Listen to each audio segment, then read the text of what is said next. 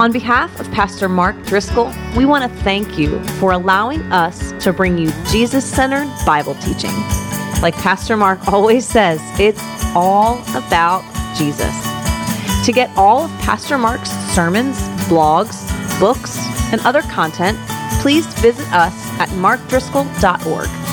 There you can also sign up to receive additional free content from Pastor Mark and support this ministry with a gift of any amount. Thank you. Father, we're grateful. We're exceedingly grateful that you're a good God, that you love us, that you take good care of us, that you have good plans for us, and that you've chosen to speak to us. And so as we open your word, we are asking that you would send your Holy Spirit to instruct us, inform us, convict us, and enable us to live new lives that are patterned after the life of Jesus, in whose name we ask these things. Amen. Tell you guys a little bit about Philippians. Great book. I've spent months studying it. Really excited to teach it to you. One of the great themes of the book is joy, which I think is really important because we live in a nation that is in large part founded as a social experiment in the pursuit of happiness. I'll prove it to you with my handy dandy clicker. Right here on the Declaration of Independence, it says we have rights. Life, liberty, and the pursuit of happiness. Life, guaranteed. Liberty, guaranteed. Happiness, good luck. You're welcome to pursue it while you're looking for unicorns and honest politicians and whatever else you think might be fun. It's amazing, though, that life and liberty are guaranteed, and joy, happiness, that's something you've got to pursue on your own. Best of luck finding it. And so we're a nation that has for a few hundred years undertaken this experiment of the pursuit of happiness, trying to find what will make us happy. And people tend to look in two places, culture and religion. So we'll look at culture first. And when we look at culture, you'll find that culture has for us new processes, new possessions, new places, new people, all of which we are told if you go in this direction or these directions, at the end there is joy. You'll be happy. So we'll start first with processes. And it seems like every talk show host, guru, late night infomercial, magazine cover has steps. 7 steps to joy, 4 steps to joy, 3 steps to joy. Men's Health, 759 ways to live the perfect life, as one example. I don't know about you, 759 seems like a lot to remember, right? The Old Testament only has 600 commandments. Men's Health has got more rules than the Bible. Additionally, perfect to me seems like an overstatement, right? Perfect is an overstatement. And I read the whole thing. Most of it's about being an idiot, breaking the commandments, get a big screen TV and taking advantage of women. So it's really not the perfect life. And additionally, it doesn't say anything about God, Jesus, religion, heaven, hell, Bible, nothing. Maybe some of you have tried that. You've said, okay, I'm going to do these 7 steps, these 11 steps, these 759 steps. Maybe you've tried one of these processes and it didn't work. Well, then what we tend to move on to is possessions. And what you'll find in advertising is almost every ad has got somebody who's smiling, and the subtle inference is, buy our junk and you'll be happy. For example, here, maybe all you need is new undergarments. Maybe that's really the source of your grief. Look how happy they are. New dress might make you happy. If that doesn't work, you can, gentlemen, go buy new jeans, Wrangler jeans. You won't be cool or manly or successful like Brett Favre, but you can wear the same pants. Maybe what you need is new technology that will send you the hottest celebrity news on your phone. So when you're looking at your depressing life, you're like, hey, so-and-so went to rehab. I'm doing pretty good. You'll feel better. Or if that doesn't work, you can get a new product like Crunchy brand, which is better than apparently old school computer programmer brand, but comes with the weirdest side effect of making you bow-legged. Not sure why. The pursuit of joy in culture takes you to new process. That doesn't work. You pursue new possessions. If that doesn't work, maybe the answer is you need a new place. Maybe you're just in the wrong place. Maybe you should instead go to, for example, the bar. Get drunk, meet some other miserable people. That'll make you happy. Or if the bar doesn't work, maybe you need to go to a place that's a little warmer, like Hawaii. That'll make you happy. And if that doesn't work, where are you going to go? You're going to Vegas, baby. That'll make you happy. And if that doesn't work, then maybe what you need is new people, right? Happy people, funny people, hilarious people. Who are the funniest people in the culture? The comedians. And I love comedy. And the comedians must have figured out the pursuit of happiness because they're laughing and they make a good living making other people laugh. But what I find that is curious is when you examine the lives of some of the funniest people, they tend to sometimes be the least happy. All of this to say that in culture is not the answer to the pursuit of happiness. That you may try different processes, you may obtain different possessions, you may go to different places, you may even laugh with different people, but in the end, it probably isn't going to make you all that happy. And so what some people do, they transition the pursuit of happiness from culture to religion. Okay? So that'll be our next category. And religion begins with sort of pop psychology with a little bit of God overlay. It's sort of New Age Oprah-ism. It's very popular. And it's sort of a way to find your happiness in your inner self. And there's a lot of New Age magazines and general spiritual talk. One example I found is awesome. This is awesome. This magazine cover will reveal Paris Hilton's 7 spiritual lessons. That's awesome. The cool stuff is that the craziest stuff isn't even made up, it's real. Might I submit to you, if you're at the place spiritually where you're like, Paris, help! Like, you're officially in a bad place spiritually. In addition, Interior Story has your action plan to joy. Again, 6 steps. And what I find interesting, not one of them says anything about God. Spirituality oftentimes has nothing to do with God. What it does say, point 1, what makes your heart leap? I hope it's not cannibalism or terrorism, because the second thing is find inspiration, or Jeffrey Dahmer or Osama bin Laden, for example. And what the whole thing is that there is no God, there's just you. And if there is a God, he exists to do what you tell him to do. So figure out what you like, tell God to do it, and then God has to do what you tell him to do. And God's your errand boy who runs around doing what you want him to do. And that's what spiritually minded people tend to be. It's about me, it's not about God, it's about what I want, not about what he wants. It's about what I tell him to do, not him telling me what to do. What I do find concerning, though, is there's this whole wave of new Christian thinking that says that joy is to be found in the same place that culture and spirituality tells us. Get rich, get healthy, be happy. That's the equation. Health and wealth, prosperity. Now in this, what we are saying is that as Christians, we have nothing to offer that is any different from non-Christians or people in other religions. My point is this.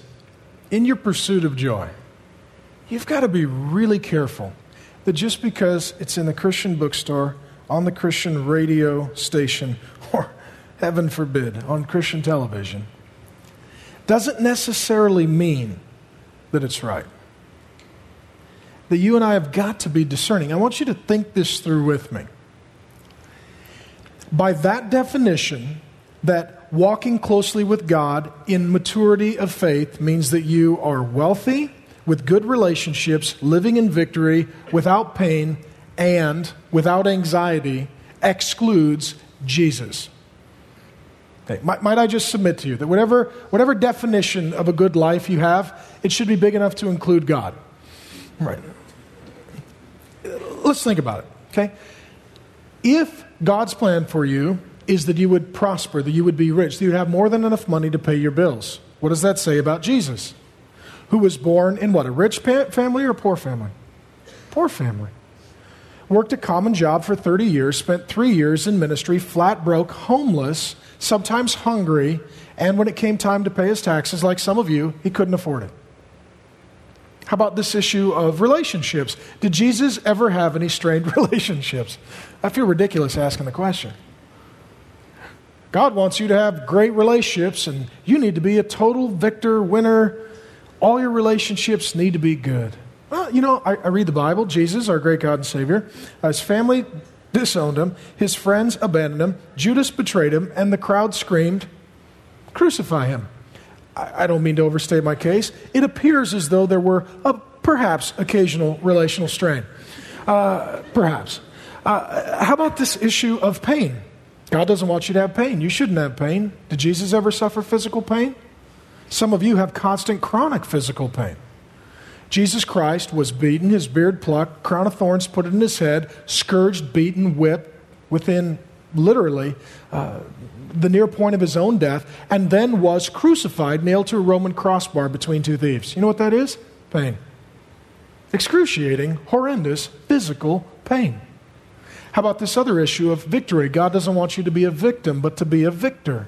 Was Jesus ever victimized? Some of you have been victimized, been raped, abandoned, beaten, molested, abused, neglected, hated, despised, betrayed. You ever been a victim? Happens all the time. Jesus was. False accusations, false witnesses, false trial, false condemnation, false execution. That's a victim. And lastly, worry and despair. If you really know God and you really trust God, you won't be a person who has any anxiety. You'll be fine. Did Jesus? Do you guys remember the night before Jesus died? He was in the Garden of Gethsemane, so stressed out he couldn't even sleep. And his stress level was so high that he literally sweated drops of blood, which is unbelievable anxiety. Here's my point.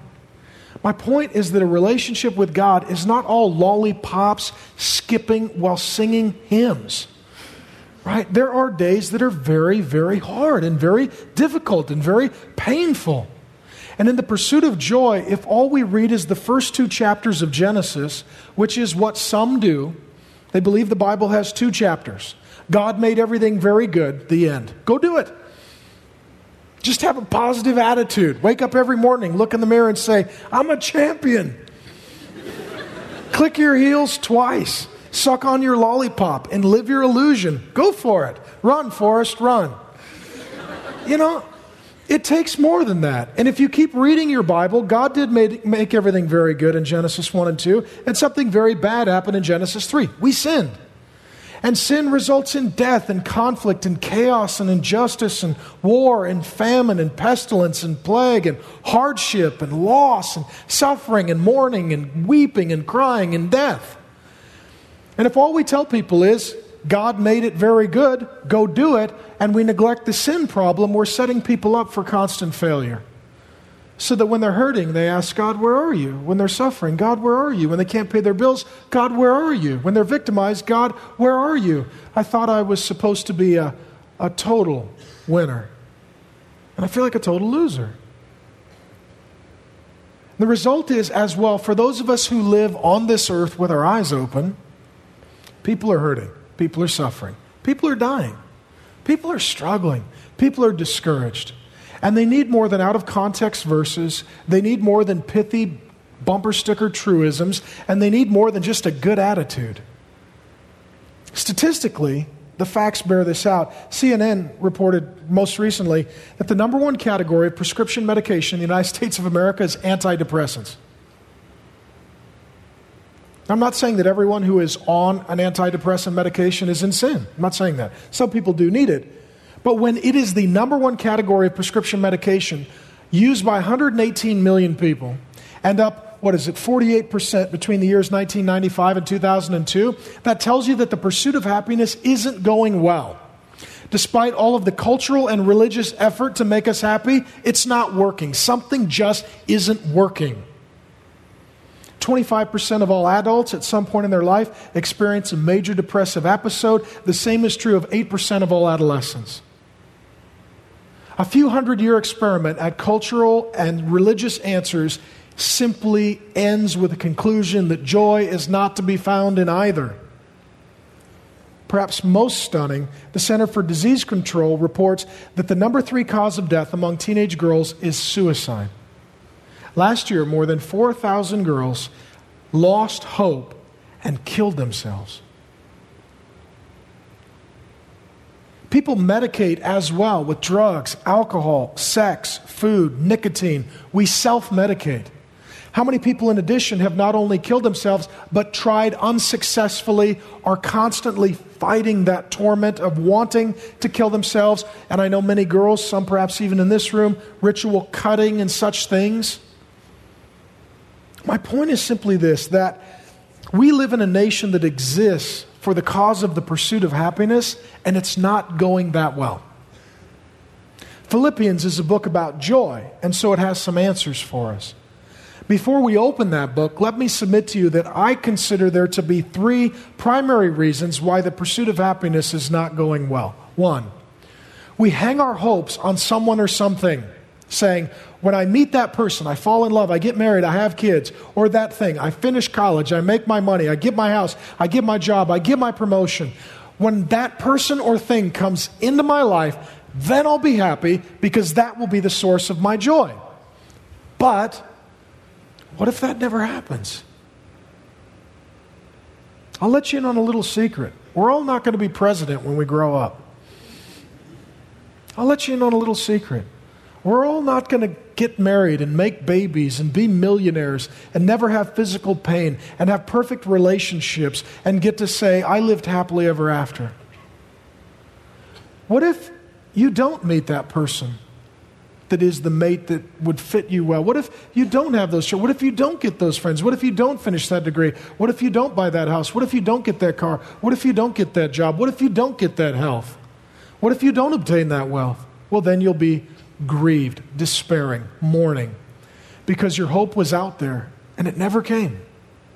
Second reason why I think the pursuit of happiness is not working. Let me say this on that first point as well. Let me make a distinction between desire and discontent.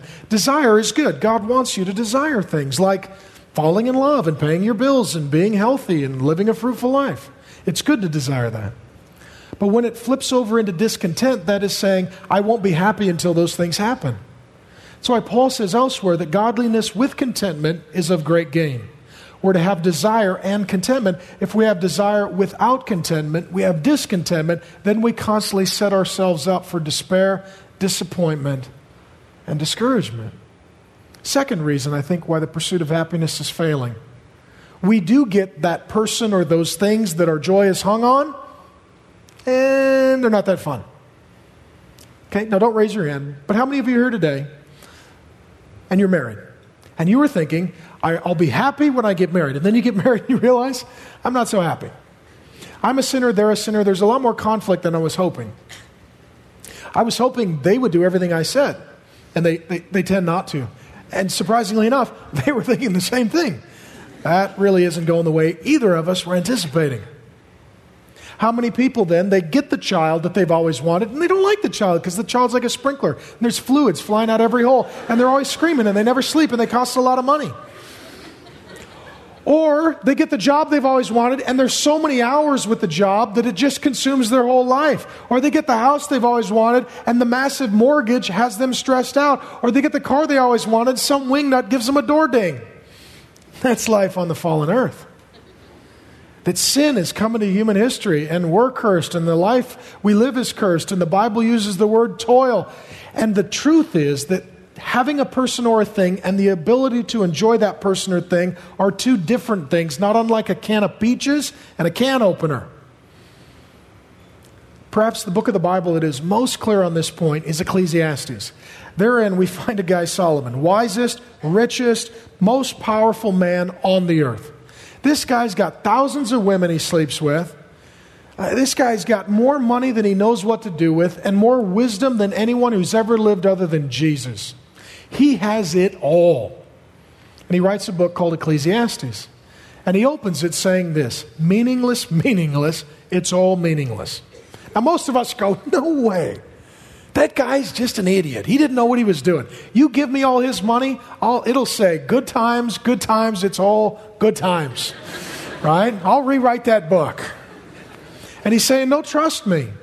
You may have things, but without God giving you the ability to enjoy them, you'll find them to be dissatisfying. How many of you have experienced this? There was someone or something that you really wanted, and you got it, and it didn't do the job. And you weren't that happy. Third reason is this.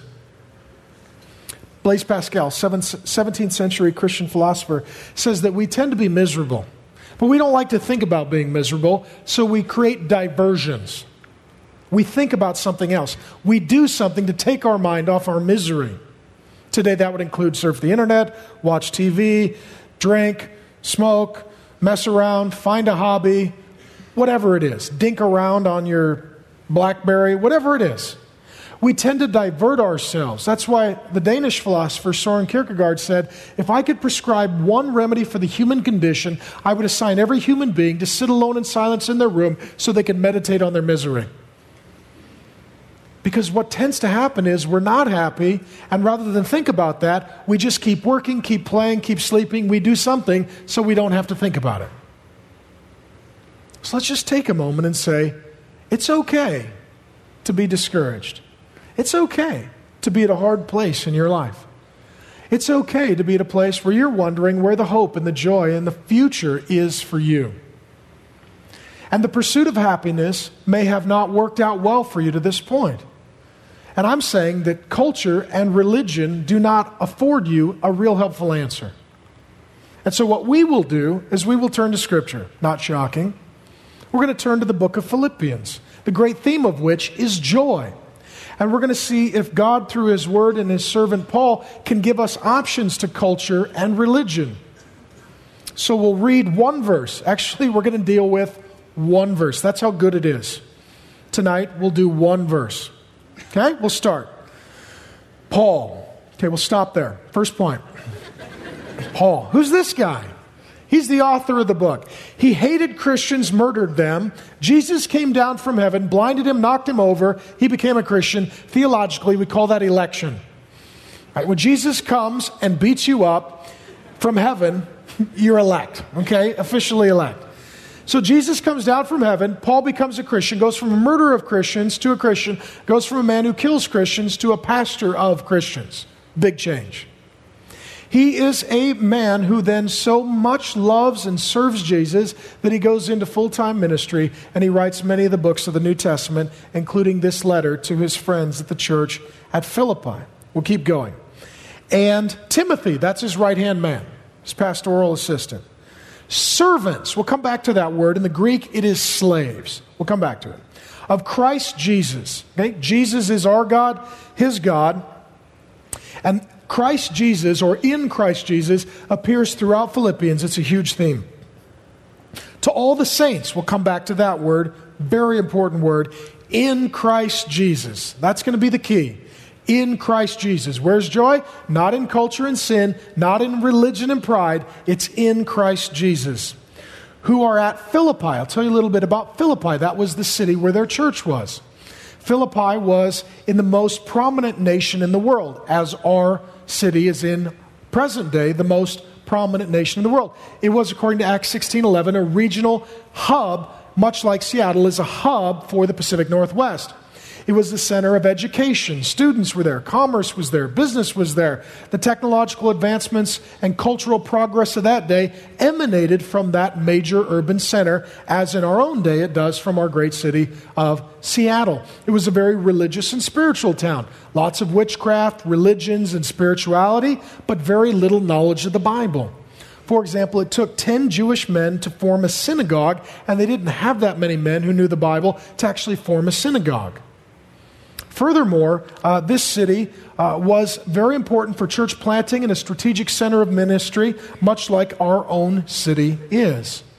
And the way that Paul ended up there is recorded in Acts chapter 16. There, God comes to him in a vision. Our God's a miraculous God. Says you need to go to this region and preach the gospel, tell them about Jesus, plant a church. So he goes there, and he finds that there is a group of women. A woman named Lydia is among them. She's very wealthy, probably underwrote a lot of the church ministry at Philippi. A few other women are with her. They become Christians. They become the first core group for the church plant.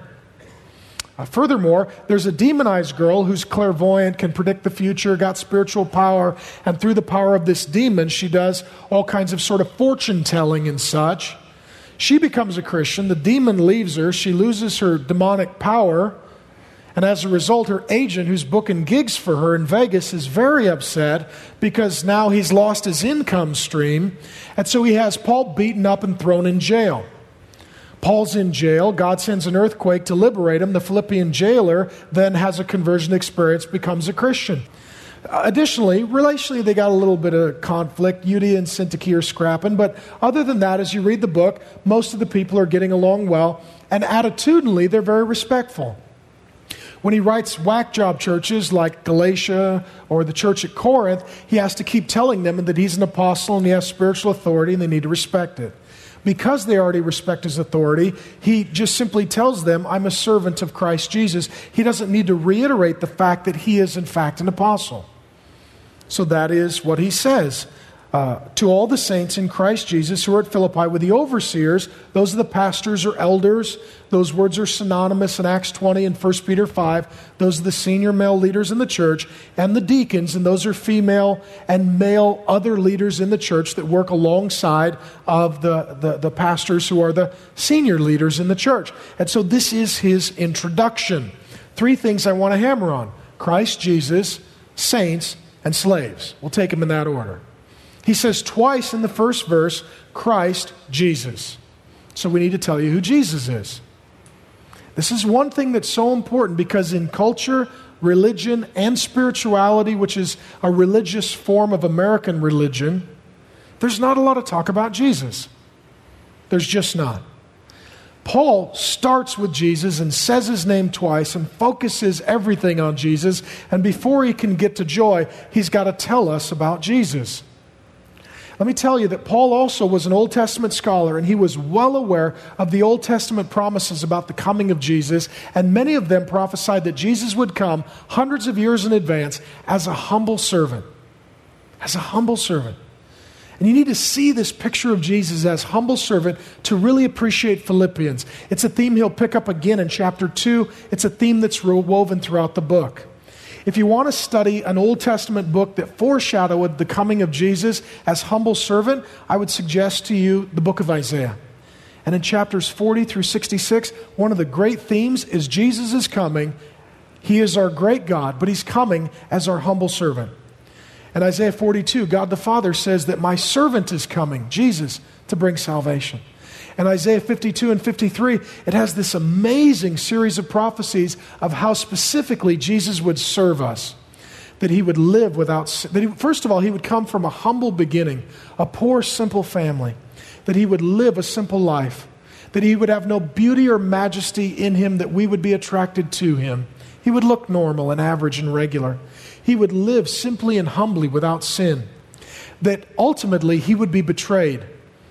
That he would have our sin placed upon him. He would take upon himself, it says, the iniquity of a soul. That he would be put to death with 2 thieves. That he would be crucified with the wicked. It also goes on to say that he then would die and be buried in a rich man's tomb. And that then he would resurrect from death and he would see the light of life and be satisfied. And he would be our humble suffering servant through his life, death, burial, and resurrection, bringing our gift of salvation. And then Jesus comes. And Jesus tells us that he is in fact a humble servant. And in this, I want you to see that Jesus was a rebel who was countercultural. I know in our day, rebel means sinner. But everyone is sinning, so it's no longer rebellious to sin. Right? You're just a conformist if you're drunk and naked and driving around on a loud motorcycle, smoking cigarettes and breaking commandments and getting pregnant out of wedlock. Everyone's done that. That's so tired. If you really want to be a rebel, get a job, cut your grass, read your Bible, and shut up, because no one's doing that. That's rebellion. That's the only rebellion left. Okay? And we're going to encourage you to be countercultural rebels like Jesus.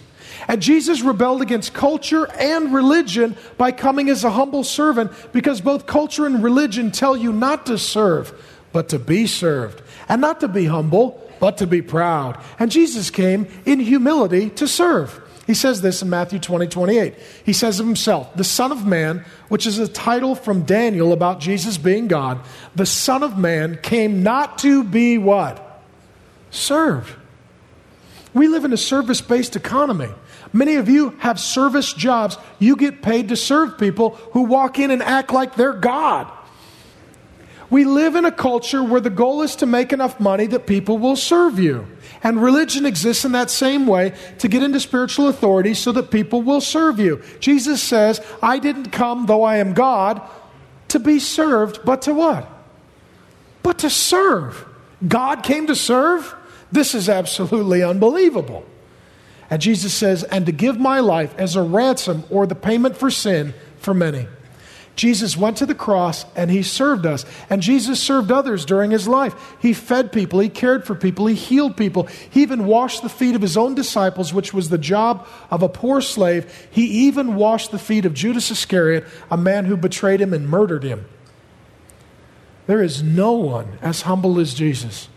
And there is no one who has served us as well as Jesus. And Jesus is still alive today. He hears our prayers. He answers our prayers. He lives to intercede for us, Hebrews says. And Jesus is still to this very day. Though he is our great God and Savior in glory, he remains likewise a humble servant. Now, in saying that, that is a great clue to understanding joy. It's not to be found in pride, but in humility. It's not to be found in being served, but in serving.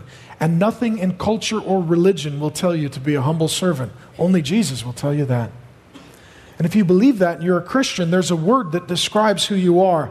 To all the saints, that's who you are. You're a saint. If you are a Christian or become one today, you are a saint. Now, I'm assuming that most of you will be cool with this because it's a pretty cool title. How many of you, like me, however, were raised Catholic, and when you hear saint, you twitch a little bit like a non-vet, right? Who hears like a car backfire. Like, you get a little shake about you.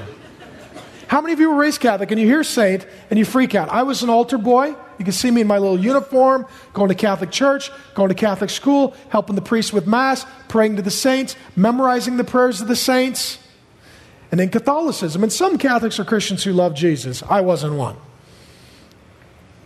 Here's how you become a saint in Catholicism. One, you got to die, first thing.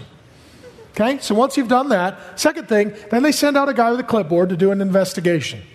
And he puts together a little file as to whether or not you qualify as a saint. And if he feels that you do, then he forwards your case on to the bishop. And if the bishop feels like you have a good case, then he forwards you on to Rome, which is headquarters, where the cause of the saints investigates your case. And if they give you the thumbs up, then you get forwarded on for approval and they declare you to be venerable. And if you continue on to the next round, you get the gold pass and get to go to Hollywood. Then the next thing that happens is you are sent to the beatification committee and they then declare you to be blessed. Now at that point, it gets really tough because now even though you're dead, you have to perform 3 post-mortem miracles. And if you perform 3 miracles though you're dead, then you go on to the Pope, and if the Pope signs off on you, then you're canonized, and you get to be declared a capital S saint. And in Christianity, the Bible says there's one step. What is that? Jesus. Check. In. Done. Love that. Easy. So if you're a Christian, you're here, you're a saint. What that means is Jesus lived for you, died for you, rose for you, intercedes for you today. He's taken away your old life. He gives you a new life. He has made you holy in His sight. It's a gift you've received by grace. You're now set apart for kingdom service and new life. You're a saint. That's our identity. There's great joy and dignity in that. And so I don't mind if we use the word saint. St. Francis, St. Augustine, as long as we use it for all Christians. Which means, if where you live a pipe breaks and you call the plumber and he shows up and he's got a fish on the back of his van, open the door. St. Hank, nice to see you. Patron saint of the pipes, come on in and do your worship. Crawl under there and serve the Lord Jesus, St. Hank. We love you. You guys need to know this. You can now put this on your college application under honors, awards, and achievements. Saint. Put it down. Saint. Represent. Saint. You're a saint. It's a good thing. Does that feel nice? Try it on for size. Put it on your business card. Saint. Put it on your resume. Saint. In your job interview. So why should I give you this job? I'm a saint. I got a big hat at home. You want me to bring it? I'm a saint. Most of you will believe that. The other title that is given, I'm going to have to sell you on, right? Servant. The Greek word is slave. Now, in using that word, the Bible is not endorsing slavery as was practiced in America, because that was a sin. 1 Timothy 1:10, Paul says slave trading is a sin. That's what happened in America. God doesn't want us people to be in slavery. 1 Corinthians 7, Paul says, if you're a Christian and you're a slave and you can get free, then get free. We don't want Christians to have slaves or be slaves. But many people in the Bible were slaves, and they couldn't get out of their slavery because they're born into slavery, indebted, which means they get into slavery to pay off their debt, captured in war, born into slavery, those kind of things you can't get out of. So, the Bible says as long as you're a slave, be a good Christian, do the best you can in the state you are. It doesn't endorse slavery. And it's saying this, what we're saying is, to be a Christian means to be a slave to Jesus Christ. Okay, that means that Jesus is your master, He's in charge, you do what He says, He's the one that you listen to, follow, and obey. Additionally, it means you're going to be doing whatever your master's doing, you'll be serving wherever your master's serving, and you're not going to freak out if your life is worse than or equally difficult as your master. Right? I mean, how many people go to their master and say, why do you got the big house and why do I got to work so much? Well, you're the slave. That's how it goes. Jesus suffered, so you'll suffer. Jesus had difficult days. You're going to have difficult days. Jesus' friends betrayed Him. It's probably going to happen. Jesus died. You're going to die. If Jesus is your master and you're His slave, then your life is going to look a lot like His. That's just how it is. So don't freak out. Oh my gosh, I'm having a bad day. You belong to a guy they killed. Expect it. Just anticipate it. Now, in this, in telling you that you can be a slave to Jesus, most of you, I'm assuming, are not ready to sign up. Yay, yay, yay. At the college fair in my high school, I saw the booth that said slave, and I went there first. I was hoping this would happen. And most of you didn't shoot for this. So let me say this. The first thing I got to convince you of is that we're all slaves to either sin, religion, or Jesus. It's not an if, it's a who or a what. That's the issue. So we'll do a slavery to sin first. It says it this way. In Titus chapter 3, verse 3, Paul says, for we ourselves, talking about Christians who used to be non-Christians, were once foolish, disobedient, led astray, slaves. There's our word. To various passions and pleasures, passing our days in malice, envy, being hated, and hating others. Slaves to sin. I argued with a guy recently, said, I'm not a slave to sin. I said, then be perfect. He says, I can't be perfect. I said, it's because you're a slave. Thanks for proving my point. He looked at me for a while, eventually got it. If you can't stop drinking, you're a slave to alcohol. If you can't stop overeating, you're a slave to food. If you can't stop getting angry, you're a slave to bitterness or rage. If you can't stop sleeping around, you're a slave to perversion. Right, we're all a slave to something or someone. If you can't stop doing what someone says, if you can't dump your abusive boyfriend, if you can't get free of the demands of people who are hurting you, you're a slave. And here's how slavery to sin works. It starts kind of fun, and then it gets real bad. Right? Going out for drinks becomes drunkenness. Flirting with somebody becomes an abusive relationship. It goes bad. And then you die and go to hell. So it just goes real bad. And here's how slavery to sin works. It's selfish. It's for me. It's not for God and other people. Additionally, it makes me God. I get to do whatever I want. Forget God and what He wants. It demands service. You need to do what I say. And it struggles to serve because it's not about humility and sacrifice. And lastly, it's about internal rewards. I like it. It made me happy. It felt good. I feel better. That's all that it takes. Slavery to sin. Many of you are slaves to sin. And you know it.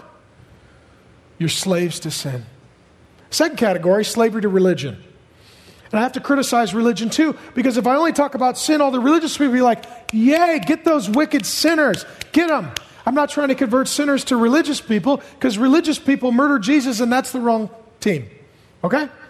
Like if you whack God, you're on the wrong team. Just note to self, write that down. If you whack God, you're on the wrong team. Religious people hated, murdered, opposed Jesus. And here's where it is spoken of, 2 Peter 2:19, for whatever overcomes a person, to that he or she is enslaved. There's our word. And contextually there, it's talking about religious people. Religious people are slaves to religion. Religion is a whole bunch of stupid, goofy rules that God didn't make up, aren't in the Bible. A little checklist saying, if I do these things and I don't do these things, then I'm a good person, I'm holy, righteous, and good. God will love me because He has to, because He loves winners, He hates losers, and I'm a winner. Yay. I got a gold star on my chart. Religion is horrible. Religious people are just the most difficult, obstinate, self-righteous, proud people. They don't have humility like Jesus. And they're not happy. And here's how religion starts. It's not very fun. So it starts bad. That's why religious people have to work through threat, fear, condemnation, and intimidation. Because it's no fun. So they got to scare you into being religious. And they tell you, unless you do good things, God won't love you. As opposed to telling you God loves you, so now you can live a new life and do good things. It's all about you. It's not about God. Religious people are no fun. You ever met religious people that look like fun? I know a lot of religious people. They're no fun at all. So it starts not very fun. It gets really not fun. And then you die and go to hell. And it's like, bummer. It was bad, and then it was really bad, and now it's really, really bad. Welcome to religion. That's religion. And here's the problem with religion. It's selfish. It's for me. It's not for God or others. It makes God obligated to me. God, I didn't do this bad thing and I did do this good thing. Now you got to answer my prayers. Now you got to heal me. Now you got to make me rich. Now you got to bless me. Now you got to do what I want. It's like a shell game where you're trying to con God into being good as if he wasn't to begin with. It demands to serve. I have to serve because I'm strong, you're weak, I'm good, you're bad. You need me, I don't need you. I have to serve. So religious people will serve even when you don't want them to. Right? When we've been sick or my wife's had a baby, we've had religious people bug us. We're going to bring you a meal. No, we're fine. We got tons of food. We're fine. No, we have to bring a meal. No, we don't need a meal. Seriously. We have to bring a dang meal. I'm like, hey, man, what kind of freakish, casserole religion have you joined? We don't need the cat. We're fine. No, but I'm religious and this is what I must do. Religious people struggle to stop serving. Religious people struggle to accept service because of pride. Religion as well has external rewards. People love you, praise you, call you a deacon or an elder, give you a promotion, tell you you're very spiritual, pat you on the back. Oh, you're such a nice person. It's all about external rewards. Slavery to sin, slavery to religion, or slavery to Jesus, which curiously enough is the only way to truly be free. Slavery to Jesus is what he's talking about here. Servants or slaves of Christ Jesus. And I'll tell you this, being a slave to Jesus, doing what he says and wants, it's pretty fun most of the time. Sometimes though, if I'm honest, it's not all that fun. I've been a Christian for 17 years. There are days when someone sins against you and it says, love your enemies, pray for those who persecute you. And Jesus says, no, I'm the master. I've loved you. You love them. I've forgiven you. You forgive them. I've been nice to you. You be nice to them. I'm the master. Okay. Fair enough. You're the master. Do what the master says. It's fun. Sometimes it's a little hard. It gets funner. I've actually been a Christian 17 years. And honestly, it gets funner. And then you die and go to heaven, and then it's super fun. So it's totally better than sin and religion. The other thing that's cool about it, it's selfless, not selfish. Because Jesus has served me, now I can serve Jesus and others and obey the first two commandments to love others and love God. It's possible because of Jesus having first served me. And rather than me being God and getting what I want, or me manipulating God to give me what I want, I exist so that God might be glorified through me. Do what God wants. Live as God wants. Serve others as God wants. So that others see how good Jesus is. He's our God. It's not about me being God. It's not about me manipulating God. It's about me having this wonderful opportunity to glorify God who has served me so well. Additionally, it's not about internal rewards, pleasures and feelings. It's not about external rewards, compliments and promotions. It's about eternal rewards. One day, standing before Jesus, hearing, well done, good and faithful servant, and entering into your eternal rest. I'll give you a secret. Life is short. I'll give you another secret. Eternity's a long time. And life may not go the way you want it here. I'll give you a clue. This isn't heaven. Heaven is still coming. And there, faithful service will be rewarded by a faithful God who has served us well. And there will be judgment for sin and religion. And there will be blessing and reward for humble service for those who live as slaves to Jesus Christ. Now in this, I'm assuming that many of you are immediately rejecting and saying, there is no way that I am going to be a slave to Jesus. Let me get the three primary objections out of the way, see if I can't convince you. First, some of you will say, I'm free. Why do I want to be a slave? I would ask you to be completely honest with yourself. Are you really free? You're not. Then I would ask you to be honest again and say, you need to then determine to who or what you are enslaved. Who or what is your master? Ladies, if you do everything your boyfriend says, he's your master. Gentlemen, if you do whatever your girlfriend wants so that she'll sleep with you, she's your master. If it is alcohol, if it is drugs, if it is food, if it is pride, if it is straight A's and achievement, someone, something is your master. Here's my question. Are they better than Jesus? Do they love you more? Have they come looking for you? Have they died for you? Have they risen for you? Have they gone to prepare a place for you? Are they coming again for you? Do they live to intercede for you? Do they serve you? Do they care about you? Here's what I found out about Jesus. He's a better master than I am. He's a better master than I am. Now, as a new Christian, to be honest, I really struggled to believe that. But Christianity is about faith, which is trusting that Jesus is better than me. And if he's the master and I'm not, and no one and no thing beyond Jesus is my master, I will be in the best possible position. Jesus is better to me than I am. He's more loving, more gracious, more patient, more kind, more merciful, more generous than I am. I'll be honest and tell you that the key to freedom, you heard a lot about freedom in that clip. Freedom comes through slavery to Christ. It is the rebel's secret to joy, and the issue is that so many people are unhappy because no one ever thought to look into slavery as the key to freedom, and to look at humility as the key to joy, and to look at servanthood as a great lifestyle for those whose identity is as saint. Some of you as well will say, I don't want to be a slave because if I put that on my business card, I know somebody's going to take advantage of me and I'm going to be made into a doormat, and I don't want people to walk over me and mistreat me for my whole life. And I would say, you're an image bearer of God. I agree with you. We don't want that for you either. I'll give you an example. My wife, we had this conversation. She gave me permission. My wife is a humble servant. Her name is Grace. My high school sweetheart. Met her at 17. March 12th will be the 20th anniversary of our first date. She's a sweet gal, and she loves to serve. We got 5 little kids. What I noticed was she'd cook the meal, set the table, pick up the dinner, do the dishes, wait on these kids hand and foot. And I said, honey, the kids don't do anything. She said, that's okay, I don't mind serving. I said, yes, but in letting them walk over you, you're not making them into good disciples. They're learning to be served, not to serve. They're going to have character that is exactly the opposite of Jesus. So they need to learn to set the table and pick up their dishes and help their mom, and they need to learn to do their chores. And you can't always serve them because by letting them walk over you, you're not really serving them. You're enabling them. She said, you're right. So we've made these adjustments. It was all fine. I've got good kids. Things are going okay. Let me say this, though. By being a servant of Jesus, you are actually freed up not to be a slave to other people and things.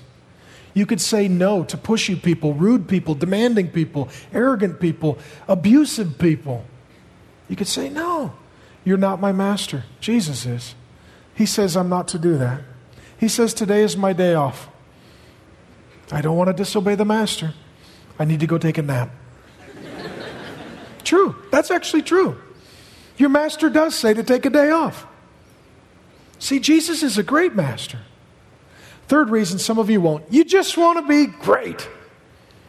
You just want to be great.